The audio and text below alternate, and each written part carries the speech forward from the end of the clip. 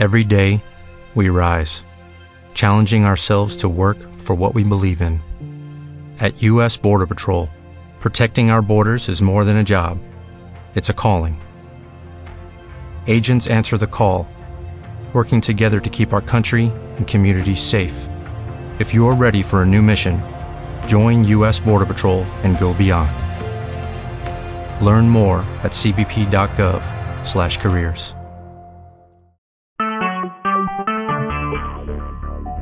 Talk shoes. Recorded live. Hello, and welcome to the Virtualization and Cloud Security Roundtable Podcast, episode 171. On the phone with me is Mike Foley. He's in technical marketing for vSphere? Senior Technical Marketing Architect for vSphere Security. Ooh, Senior Technical Marketing Architect for vSphere Security. I got to remember that now. Senior Architect. Very good. Congratulations on the promotion. Thank you. And also with us is Capel Arena of HighTrust. Capel, what do you do at HighTrust? I always forget. I lead product marketing here at HighTrust. There you go. Product marketing and technical marketing. And my name is Edward Hletke, a.k.a. TechSiWill, and I'm just a lowly analyst, architect, doer, technical non-marketing. Technical non-marketing, yeah. I've kind of done a lot of everything. This podcast started 171 episodes ago, which it's actually been running for quite a while. I think the earliest one it's at least 3 years old, if not older. So this is good. Today we want to talk about something a little bit different. Before the holidays started, we talked about what you do after an event like Black Friday or New Year's, and we've also talked about, what do you do to plan for such events. But now we want to talk about how do you plan security or your security posture around a hybrid cloud. And we're going to be very specific here. There's multiple clouds out there. There's software as a service, platform as a service, and infrastructure as a service. There's also storage as a service. So we're going to concentrate on infrastructure as a service and specifically going like to like. In other words, what I have as a hypervisor in my data center will be the same exact hypervisor I use in the cloud. To simplify things, because I think if we went to like to dislike, or if I had vSphere in my data center and Azure in my cloud, things get a little bit more complicated. The concepts are the same. The complexities are different. Yeah, but I do think we should touch on that from a manageability standpoint, because managing all of these systems has a huge impact on the security of all of these systems. Exactly. I think the next one we do, which will be in hopefully another couple of weeks, we'll end up doing like to dislike, and then we'll do one that's kind of a general cloud. Okay. So like to start with, only because I want to get the concepts down. And I really want to get out of this is really, again, actionable items, things people can do today that they can do it. Now, there are clouds out there that you can actually get massive control over everything. Basically, they give you a bunch of boxes and you do everything, and you can bridge that gap yourself. That's kind of like having two data centers is the way I'm going to look at that one. There are other ones where you have access to everything but the hardware, which is also gives you some level of control. And there's other ones you have access to everything but the hypervisor. So we got multiple layers of cloud we're talking about here. And each one has to be treated very, very differently, I believe. So I'm going to ask one question of both of you. And you brought it up already. We're going to start with you, Mike. Management. Why is this important? Oh, boy, because we're not talking about, securing your laptop. We're talking about securing a giant beast with many different bells, whistles, knobs, and so forth that all have to be set in a particular way, not for compliance reasons, but for security reasons. And it's just a far more complex thing. And if you think by going to cloud that you're absolving yourself of complexity, I think you're vastly mistaken. Because at the end of the day, you are ultimately responsible, not the cloud vendor, for your security. Absolutely. Capel, what's your thoughts? What's the most that's a great thing point, Mike. for the cloud? When it comes to sort of even for like-to-like clouds, what we've observed with our customers and kind of our experience has been that the provider, whoever you choose as your service provider, will have a base level of responsibility for physical protection of whatever assets, whether you manage them or they manage them. But the data is still your problem. And management of that data, especially when it's in a cloud environment, there's two problems. One is protection of that data, and the second is a proof that it is protected. So if you're in a regulated market or you have to go through an audit or compliance requirements, you physically can't walk an auditor over to the servers in Amazon or Azure or wherever. So how do you prove that you're compliant? And that's both internal processes as well as where the data lives. And so combining both in terms of management is saying, how do I protect my data, especially when it's not, I don't have full control of the whole stack. And the second, of course, is how do I prove that to a third party? And that could be an auditor, it could even be your own customers. Okay. So I'm going to let's think about this for a second. We have management as a major thing, but we're also talking about I need an attestation. Would that be a good one, Capel, saying you need attestation as well? You do. Attestation not only for the actions the administrators take on there, but also for, workloads by definition, we're talking about virtualizations, can move around, right? So they can be freely moved around either by the admin, in some cases by the service provider. In other cases, some of the more intelligent management software will do it automatically. So what happened and when is a complicated question to ask when you have 24 hours to respond in a security incident issue. So, knowing that and having a system up front is important. Okay. I would agree there. Now, on a like-to-like cloud, it simplifies our cloud quite a bit, I find. And what I mean by that is that whatever you're currently doing at your data center most likely cannot be abstracted to do in the cloud because you're using similar technology, depending, of course, on what the cloud offers up as an option. Now, outside of VMware's products, there's only one other like-to-like cloud that I know of that you can have in your data center and you can have in your cloud, and that would be Azure. It's managed pretty much the same way. So you end up with, and actually multiple management access points, wouldn't you? You would end up with the management of your workloads, which you have been doing for years the same way. You have the management of your on-prem or your data center hypervisors, and then you either have management of the cloud hypervisors or the cloud itself, your tenancy. How would we address that? Think about from the perspective of identity. The identity I have in my data center is probably the identity I still want to use up in the cloud for administrators. How would I federate those? Well, or should I? I guess it depends on the implementation. You could do a loose federation of I have an AD in the cloud and an AD on-prem, and I'm doing some type of SAML federation between the two.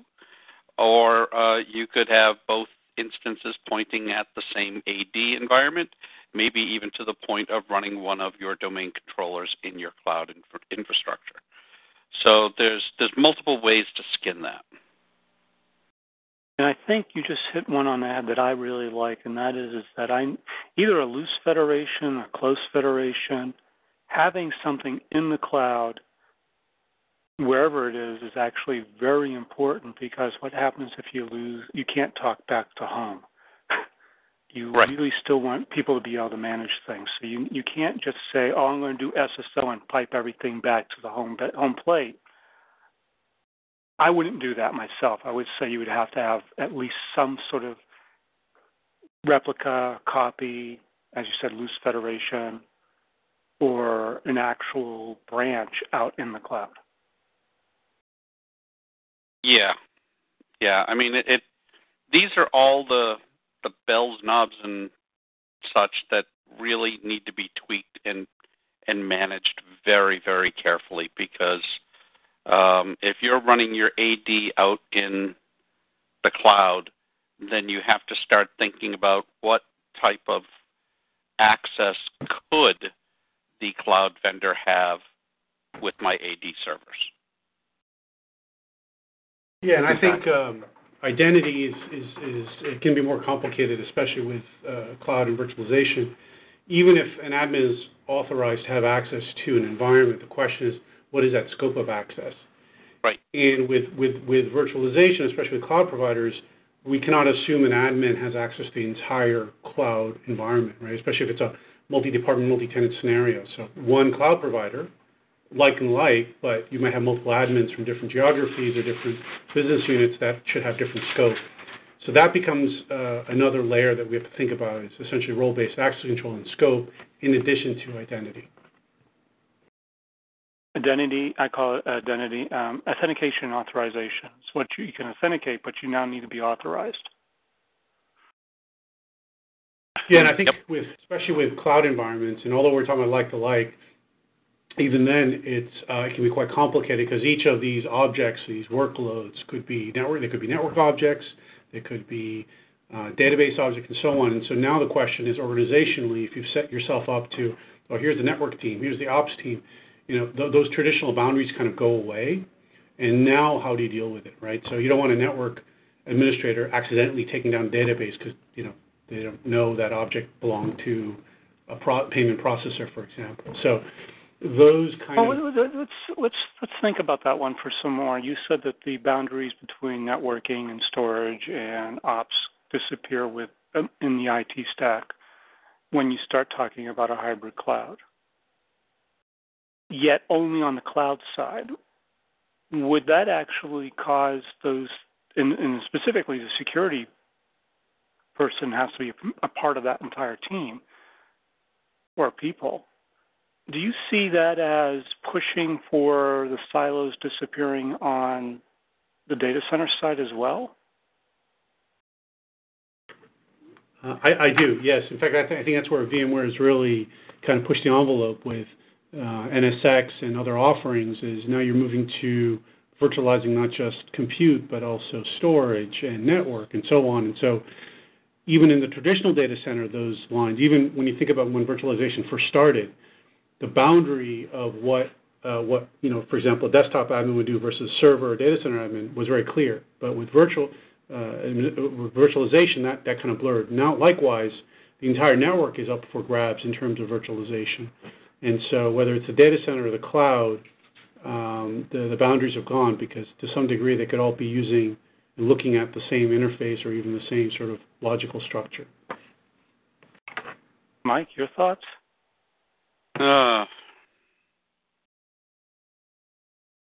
I'm still chewing on that. Yeah, it's just. That's the dream, I'll tell you that. I mean, we've all seen it. I don't think it's happening as fast as you think. I can guarantee you that. I think all of these technologies, virtualization of storage, compute, network, so on and so forth, bring with them new opportunities and new tools. And the threat to these tools is that you'll take them and then manage them the same way you've managed everything else. And therefore, you're not getting those opportunities. And not only are you not getting those opportunities, you're now introducing a whole bunch of new unknowns. So your ability to see the value of these tools could possibly be clouded. No pun intended. So I think the first thing I understand that. And actually, it's something you and I both have been fighting against for years. Many, many years ago, there was a shift in security to actually join with virtualization, then just suddenly broke apart again for whatever reason. Now, I'm seeing a lot more of it needs to go back that direction, but it's getting harder and harder to do. So while the tools may push us there, I don't think we're anywhere near close to being like that. Yeah. I mean, Capital, unless you're talking to specialized companies, are you really seeing that all the way through? We are. In fact, we've seen most of the enterprise companies, and even in the government, where when they're looking at either a cloud-first model or even in the design phase of SDN, they're looking at, okay, well, great, now if everything's virtualized, what does that mean for the organization? Because in some sense, DevOps then can move faster, whether it's applications or actually in operations of the data center. And so that means then the entire organization think about, well, what does that actually mean if everything, including compute, storage, and network, can be moved and migrated faster? What does that mean? And so that in terms of the tools that Mike referenced, yes, there's absolutely new opportunities for new tools, isolation, things like that. The question is, how are they implemented? Who manages? So there's sort of additional steps now organizations think about to create the logical boundaries that we had previously that were physically separated. Okay. So we definitely are seeing that in many of the verticals completely. Now, you're right in that sense that it's not the entire organization has virtualized their network or even 100% of their network, but they're thinking about it. They're looking at operational procedures, SLAs within the groups, and how that affects the business. So we're definitely seeing that, though. So, but I mean, let's think about that. Is the networking teams also the security team, or are they separate in those organizations? They're usually still separate. It's just now security has to think about, and even GRC, governance, risk, and compliance, to think about, well, what's the implication? If a network admin touches an object they don't normally touch, which is, let's say, a database workload, okay, well, they're not supposed to, right? I mean, that just makes sense. The question is, how do they enforce it? How do they prove it? So the security team now has to think through more, you could call them threat vectors, you can call them incidences, and then how do I respond to it? So if something like that does happen, now I may have to talk to multiple groups. It's no longer just the virtual administrator. It's actually multiple groups. So the whole process of incident response also changes in terms of the process and who does what. Okay, so we're talking about if you're going to the hybrid cloud, even like or whatever, the very first thing you need to do is think through how your processes are going to change, because they will. You no longer have physical access to wires, so you know. Yeah, I mean, a simple example of this. Access to wires. A simple example of this is, let's say you have you're an enterprise and you're using a cloud provider, but you actually have two different locations. Let's say one in U.S., one in Europe. Even if it's potentially the same cloud provider, you're going to potentially two different locations from the cloud provider side. So, how do these two groups communicate? If they're one's maybe compete, one's network, or maybe they're both part of the networking group, do they internally file tickets because they need to bring a virtual object down in this other data center? Because from the provider's point of view, it's all logical, it's all connected, but it's physically separated, right? So how do you kind of deal with those kind of issues? Because you can no longer really now assign a physical object to a physical location to a physical person anymore. So how do you deal with that? Yeah, and then that brings up the whole issue around how are we dealing with workloads that are in different countries, whether that's on-prem or in the cloud. And now talking jurisdictional control. Yeah, are the policies that we have for on-prem the same, going to be able to transfer to the cloud, or are we going to have to adopt the cloud's way of things? I mean, there's just so many things to think through. Well, I mean, let's start with one thing. Outside of needing to think through how the business is going to change and how jobs are going to change, let's think technology. What's the simplest way to move there, to start up a hybrid cloud like to like? Can you simply take your existing security tools that are in your existing virtual environment and extend those into the like cloud environment? Well, if whether that's we were NSX, whether that's 5.9, whatever it is. It's going to be dependent. I could speak at a fairly high level to the the VMware Cloud on AWS type of scenario, where you are running ESX on Amazon's hardware, and VMware is managing that, and VMware has the agreement with Amazon around provisioning and so forth, and it's very easy to provision new servers and such. But you can connect your ADs up to, you can connect your Cloud vCenter up to your AD, and you can log in as your AD user at home, and you can do whatever you need to do. But there is going to be slight differences from the standpoint of, I don't believe you'll have access to the ESXi host from a login standpoint. Probably right? not. Probably I think not. from a logging perspective, you may be able to if they are just your hosts. If you're sharing them, then no. Well, that's just it. You're not running shared workloads on an ESX server running on Amazon hardware.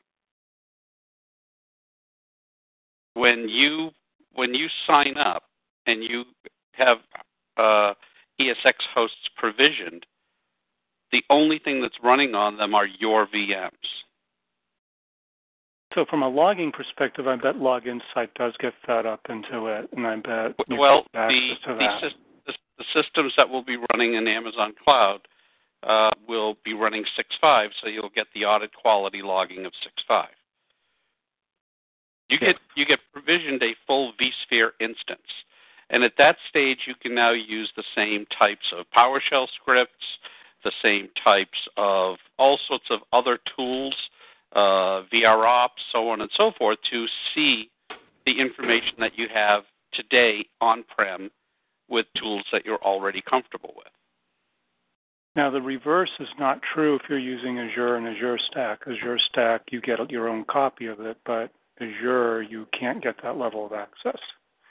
So just so people know, if you're going from like to like, even in that area, you get different levels of access, but you get the same levels of access to the management layers, just not right. the hardware. And one thing, as I understand it, and I'm certainly happy to be corrected, the Azure instance that's running in the Azure cloud is different than your Azure installed on Windows in your data center. That Microsoft is going to be coming out with their own Azure prepackaged hardware from multiple vendors that will be much closer in reality to what's running in the cloud. So what you're running today will look very similar, but the stuff underneath is not as alike. For vSphere, for VMware Cloud running on AWS, you are getting a full vSphere instance. Yeah, for Microsoft specifically, so they currently have Azure, which is a cloud, and then they'll have Azure Stack by next year, which is essentially, like you said, Mike, it's basically a variation of what's running in the cloud. The idea is that you can move workloads between your data center on the Azure Stack to the Azure cloud. So very similar to what with the VMware AWS partnership, and then of course IBM with what they used to call software now called Bluemix, and VMware's relationship there. You can right now it's anybody signed up for VMware Cloud Foundation. Any cloud using VMware Cloud Foundation will act the same.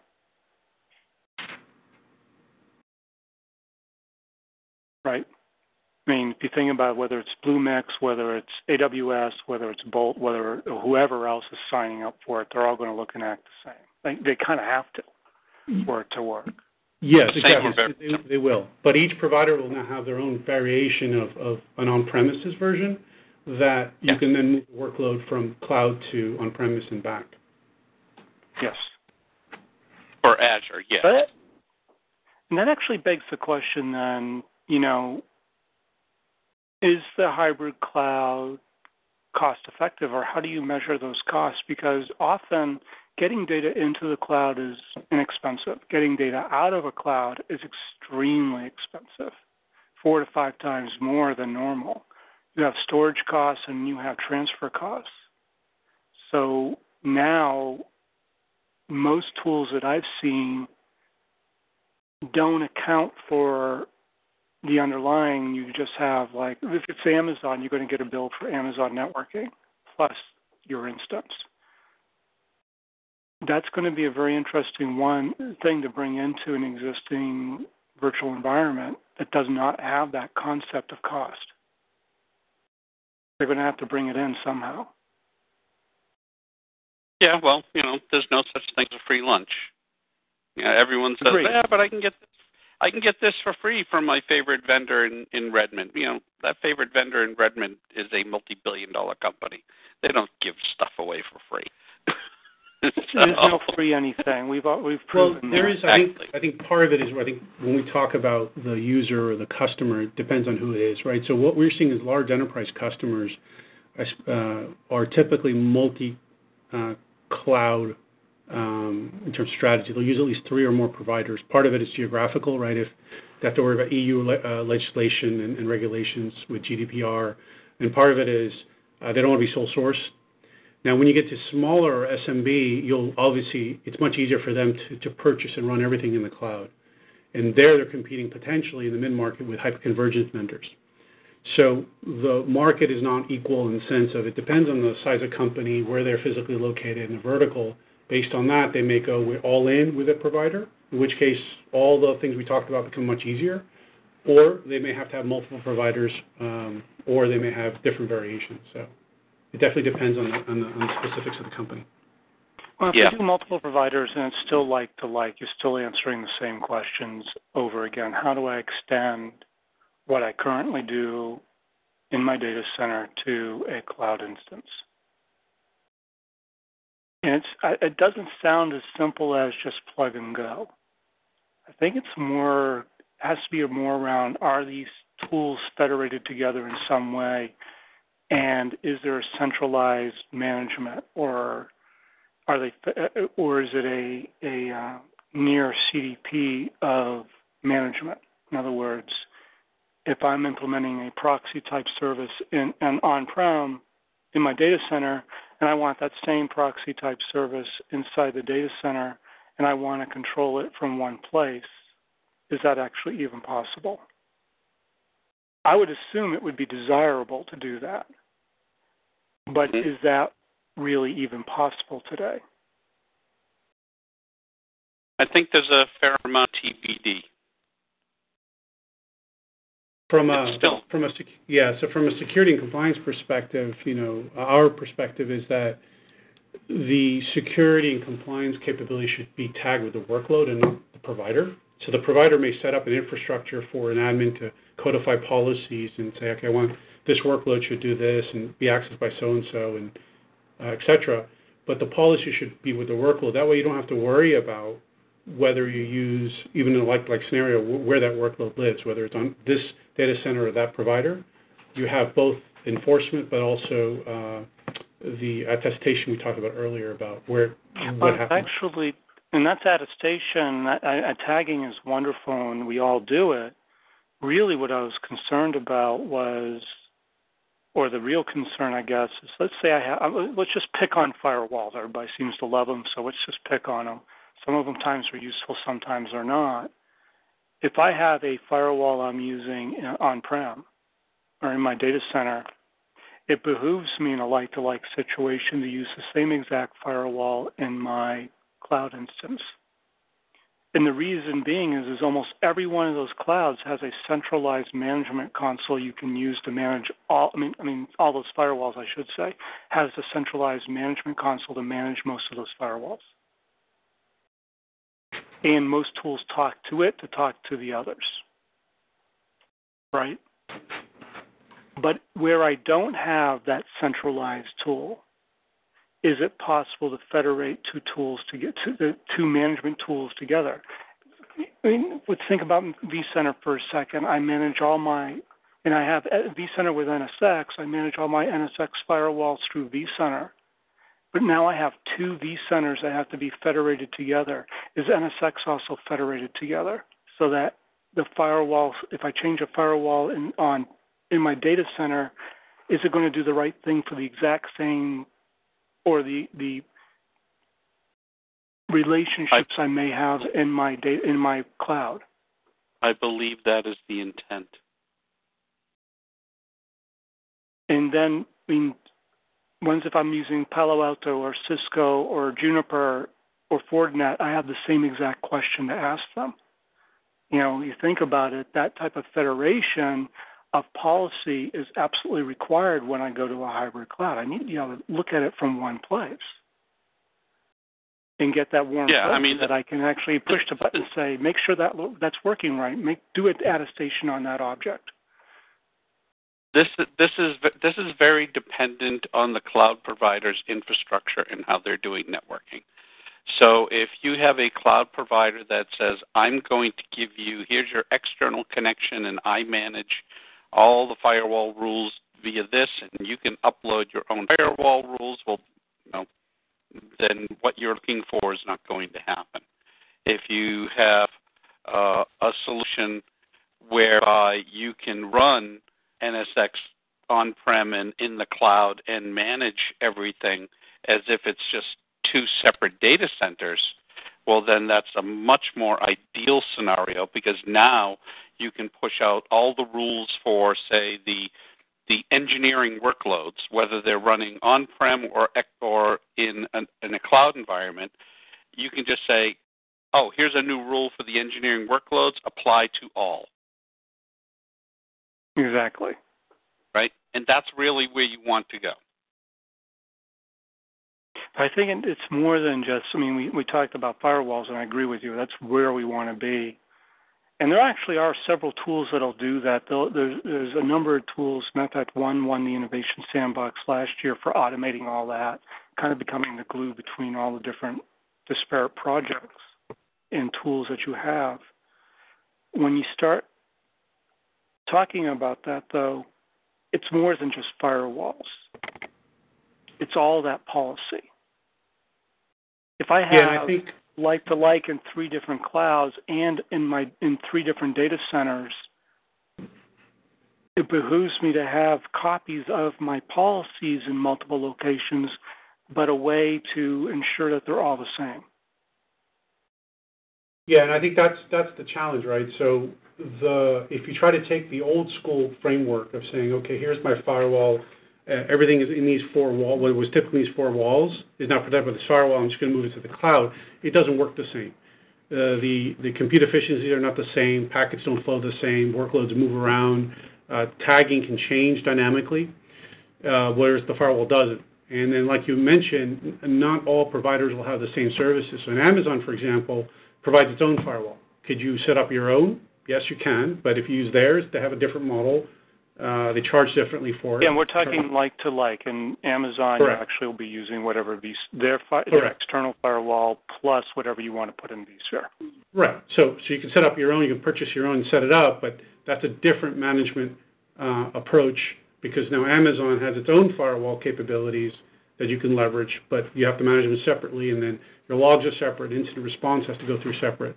So taking the sort of the firewall as you have it today, like the Palo Alto, and trying to move it and virtualize it and use it the same way, that really starts to fall apart as you go over a certain number of objects.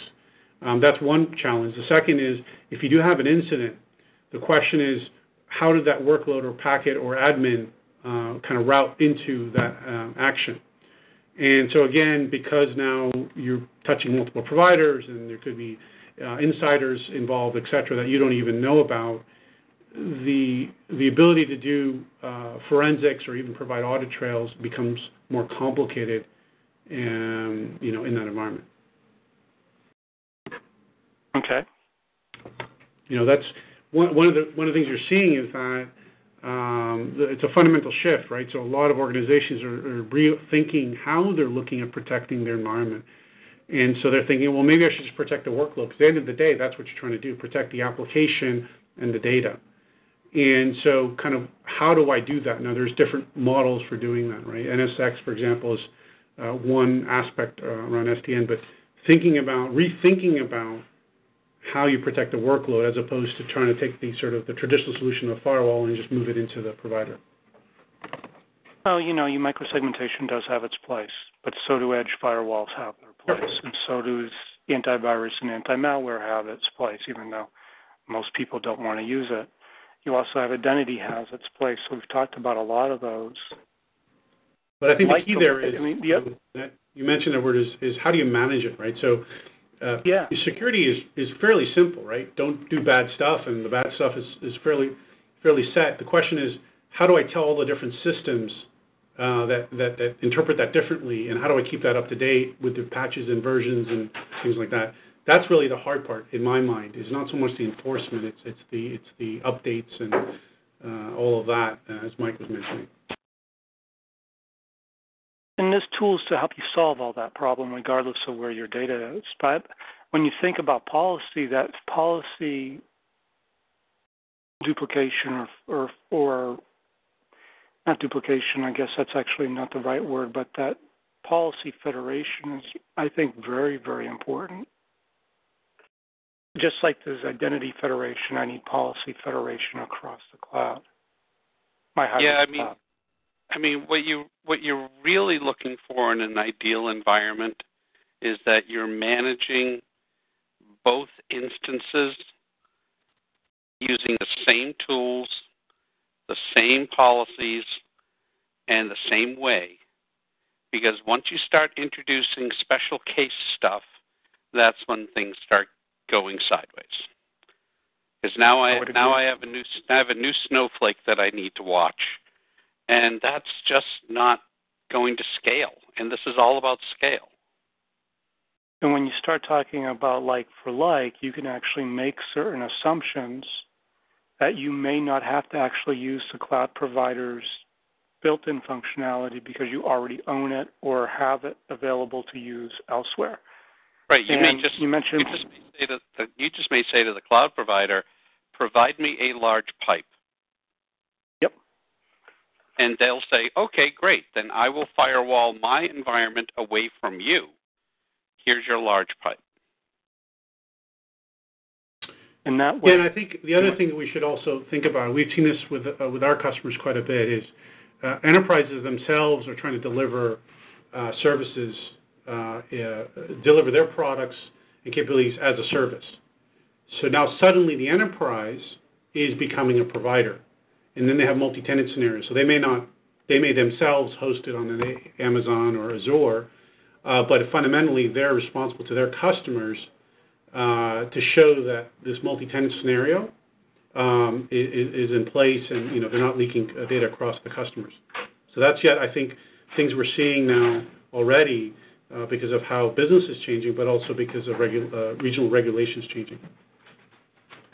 And attestation becomes incredibly important. So no matter what you do, have an attestation plan to ensure you can prove, trust but verify, whatever you're doing in your hybrid cloud is the exact right thing to do.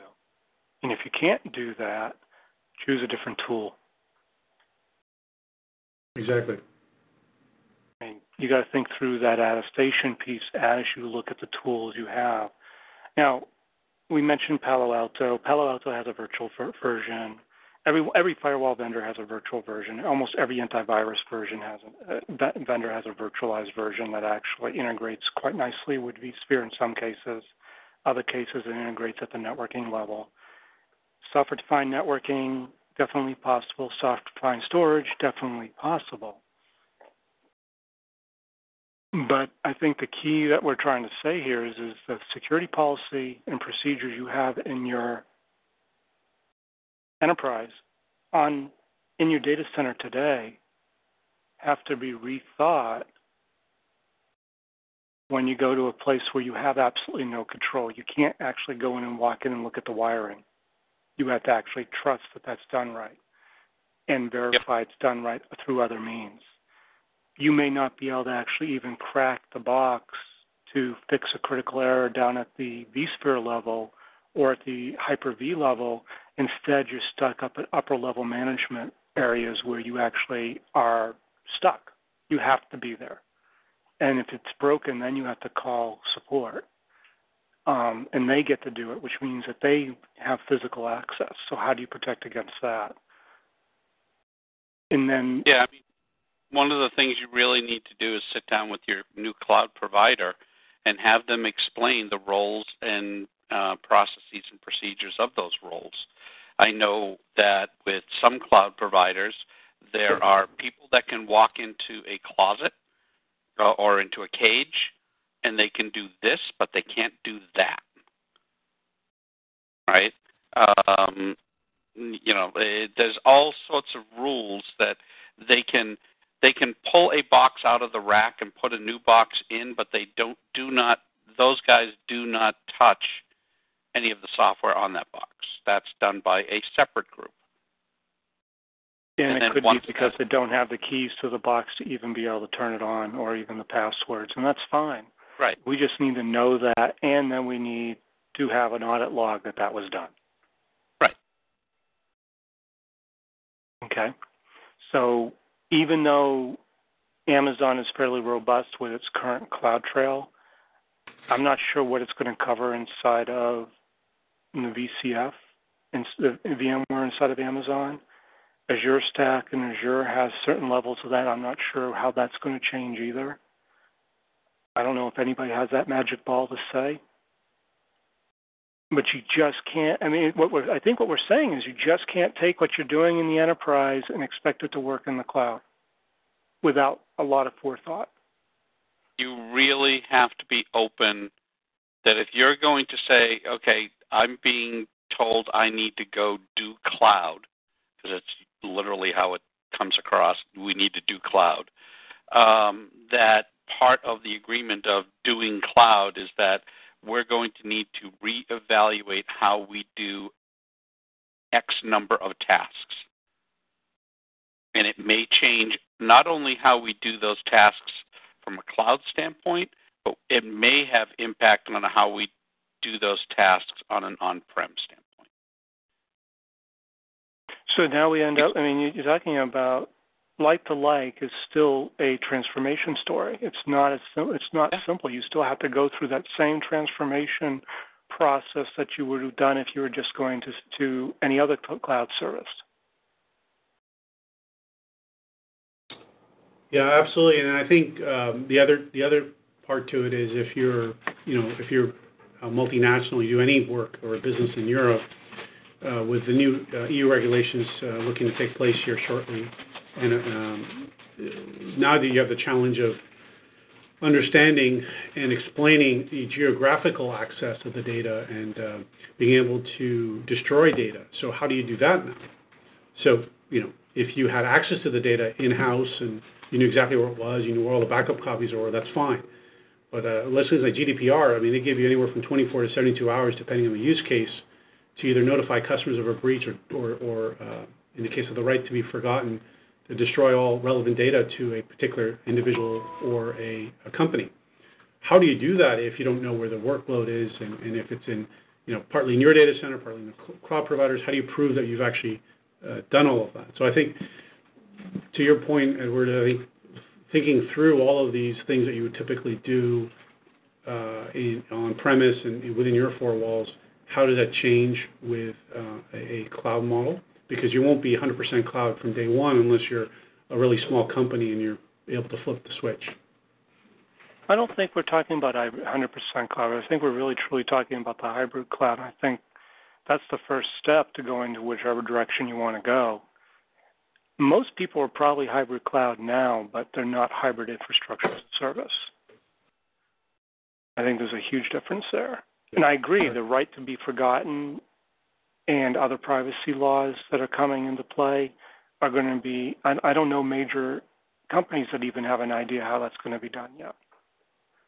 Now, the only thing we've been talking to a number of banks, and one of the approaches has been, okay, well, if I can encrypt my data but keep track of my keys rather than the data itself, then even if there's multiple copies of the data, as long as I know where the key and master keys are for that particular workload and that data, I can destroy that. And as long as I can show that the key's been destroyed, then that's good enough.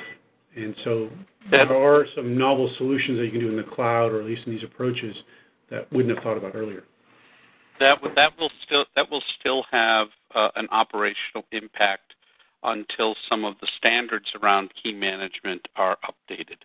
For example, the next, I think, KMIP 1.3 or something along that lines will have the ability to say from the KMS, destroy that key, and tell anybody who's using it they need to destroy it too.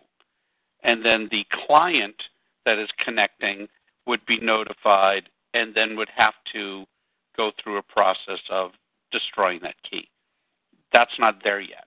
So when I say, when the thing is okay, I need to destroy a VM by destroying its key, at least in the ESX65 standpoint, there will be a process whereby you're going to have to, at a minimum, remove the host from the cluster, reboot it to make sure that it is the key cache is completely cleared, and then brought back up.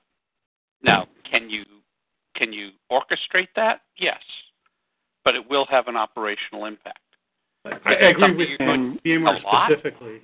Yeah, I agree with VMware specifically. I think, but I don't. But that's not necessarily a limitation of all technologies and all providers, right?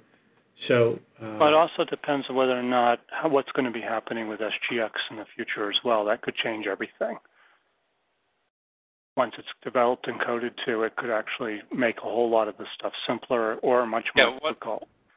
I think my point, Edward, is that we're all on the road to the right place. Some are further down the road than others, but we're not at the place where the regulation says destroy the key and you're okay. Exactly. Because the key is still living somewhere until such time as some process has happened, and that's the same even in the in the SGX world. Something will still have to say, go remove that key from wherever it is on whatever system it's on, and then attest that it's not there. Well, then you also have to attest it's not in any of the backups, or that it's an old version and it's not actually going to be able to be pulled back in any way, shape, or form. Well, the only place it should be in a backup would be a backup of the KMS server. Exactly, but it should not. Right. If I'm going to say destroy the key, the KMS server, once it comes back up, needs to ensure that those keys are not available. If it's so there's actually a gap here that most people aren't thinking about, and that is data protection around key management. It's going to be a nightmare. Yeah, no, you're absolutely right. I mean, that is there are a number of ways to address it. So, for example, in the case of VMware, right? So, high trust data control is one of the key management services you can use. So, if you decide to use vSphere 6.5 VM encryption, you can use high trust key management. So one model is what VMware has done, which is you have one key for the data encryption portion, which can be wrapped by the key management provider, and so that way you could just create, if you will, layers of keys. And so for efficiency's sake, or for management or role-based access control sake, you can have sort of multiple uses for these keys. And then the wrapping scenarios of separating the wrapping key from the data encryption key is also another model. So there's many different ways you can do that. And even in the case of VMware, if you choose that approach where you want to use an external KMIP provider like HighTrust, that's one model. The other model is, you can, for example, HighTrust has a concept called Policy Agent, where you can install something in the workload, which then can encrypt the workload, and then you'll have the KMS address that directly. So it really depends on the use case for the customer. But I agree that it's still early stages for everyone in this space. All right, there you go. So we're at the end of our hour. Thank you so much. It's not as simple as everybody thinks. It's still a journey. We're still at some beginning stages. I think that the key takeaway from this is that if you are going to a hybrid cloud or are already in a hybrid cloud where you're like for like, you need to seriously think about how you're going to do security in a centralized way or a federated mechanism. I think that's a good takeaway from here. The other one is look at the technologies and ask yourself those questions. How has my process changed? Mike, what's your favorite saying? Which one? Process. Yeah, it is the all technology is easy, but the people in process are not.